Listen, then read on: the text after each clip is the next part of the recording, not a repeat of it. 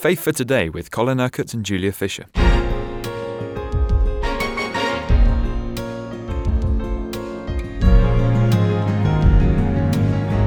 It's the last day of the old year, if we need any reminding, and you are looking ahead, Colin. You're looking ahead to 2009, looking at the relationship between faith, hope, and love. Yesterday you were talking about faith, and quite simply, we're called to follow Jesus. You're saying walking in the steps He's already prepared for us. And we saw on Monday that we're a people of hope. That means we have our eyes on the future, that we believe what the Scripture says, that faith and love spring from the hope that is stored up for us in heaven.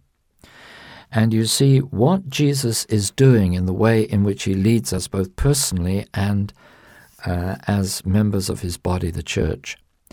He is leading us towards the destiny that He has for us as His people here on earth.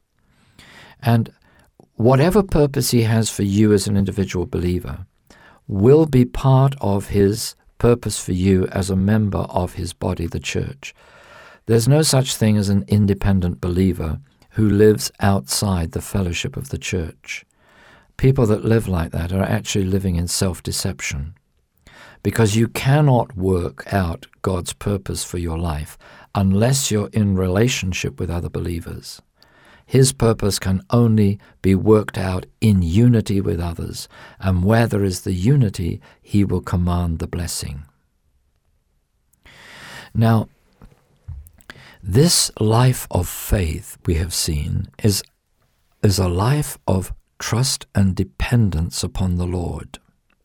And we saw yesterday that to live a life of faith is to follow Jesus, is to do what He puts before us to do, knowing that we are not to depend upon our own weakness, our own human resources, but we can depend upon the life and power of His Spirit that lives within us. His power, His life, His love, His joy, His peace, His grace, His mercy, and so on. Whatever He is, we have, because He lives within us. Paul talks about the obedience of faith. Those who are going to live by faith are going to live obediently. Now, what do I mean by that? Well, faith is a response to the initiative of God.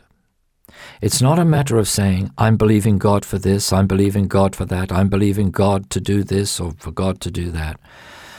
But it's listening to what God says and responding with faithful obedience to what He says.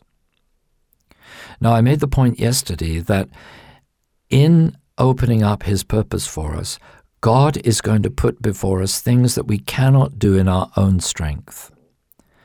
Because He calls us to live by faith, it is only by trusting Him that we will be able to do the things that He wants us to do.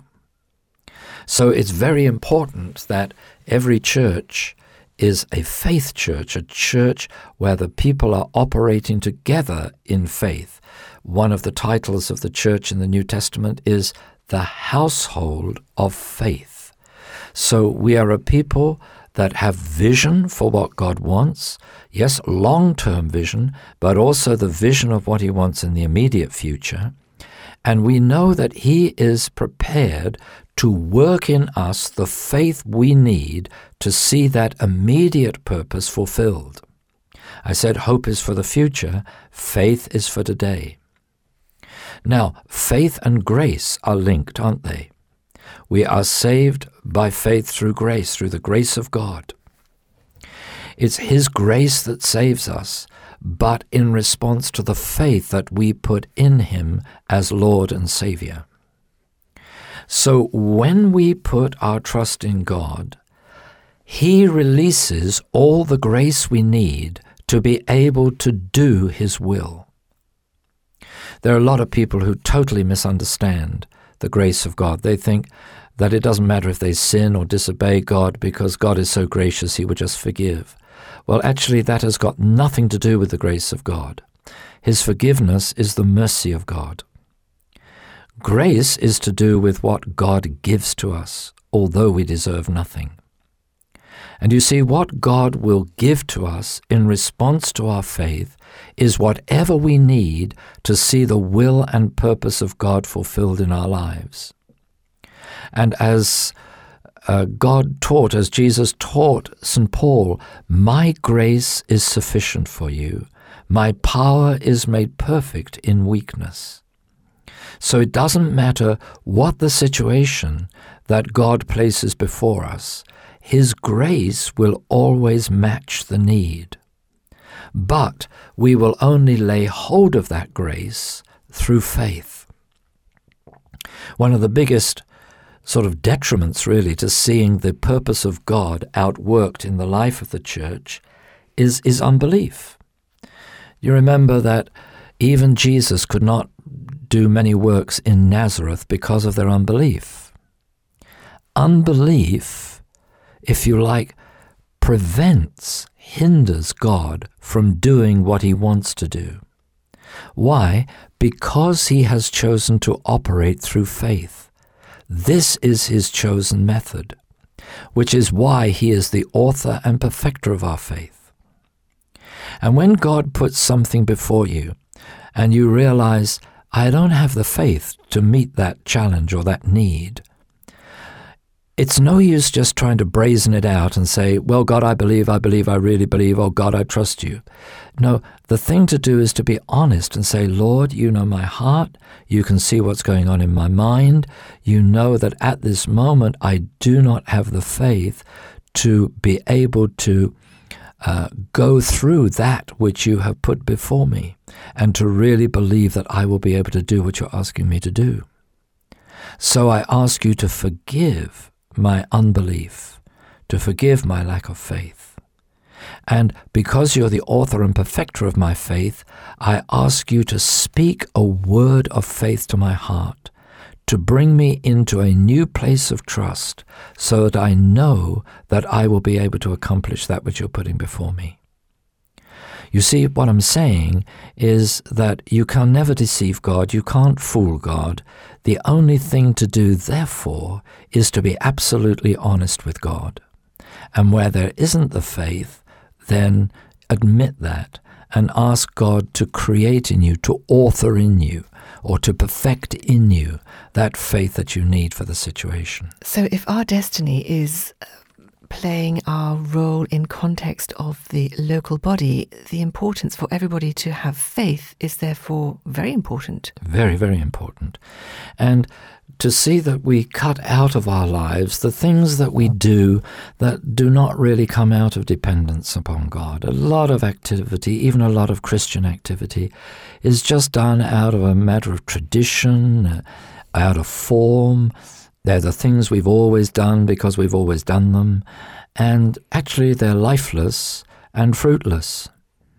And, if the Holy Spirit doesn't fill our activity with His presence and power, it's not going to bear fruit that will last. There are a lot of people that work for God, whereas in fact what He wants is to work through us. The Holy Spirit working through us, enabling us to do the things that God wants us to do. And the responsibility lies within each of us to make sure that happens. Absolutely right. Now, because we've got to be a people of vision in this coming year, I'm sure that most of you listening to me would love me to give you the vision for the coming year. But I can't give you the vision for your life or for your church. You see, this is the whole point. We all have to depend upon the Holy Spirit. The leadership of your church needs to hear from the Holy Spirit and to receive the vision for the church for the coming year, and then to communicate the vision. The Scripture says, write the vision plain. And the leadership in your church ought to be able to write down the vision for the coming year, not the sort of plans and objectives of the church committee, but the word that has been received from God, that which He is challenging, asking, and is ready to inspire His people to accomplish. So that's going to be challenging. If you've heard from God, I can assure you it's going to be challenging.